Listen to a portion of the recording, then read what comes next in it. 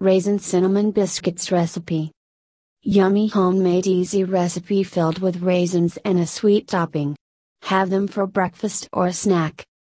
Ingredients: 2 cups all-purpose flour, 2 teaspoons baking powder, 2 teaspoons sugar, 1 teaspoon salt, ½ teaspoon ground cinnamon, ½ teaspoon baking soda, 1 cup whole buttermilk, chilled, 4 tablespoons melted butter, ½ cup raisins.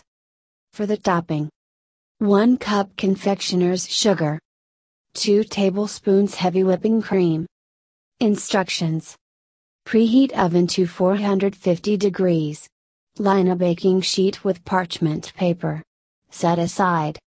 In a large bowl, whisk together flour, baking powder, sugar, salt, cinnamon, and baking soda.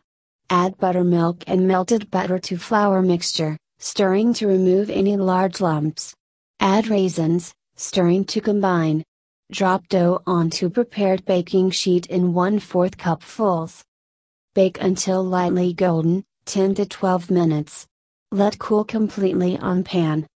For the topping: in a large bowl, whisk together confectioner's sugar and cream. Drizzle over cooled biscuits. Enjoy!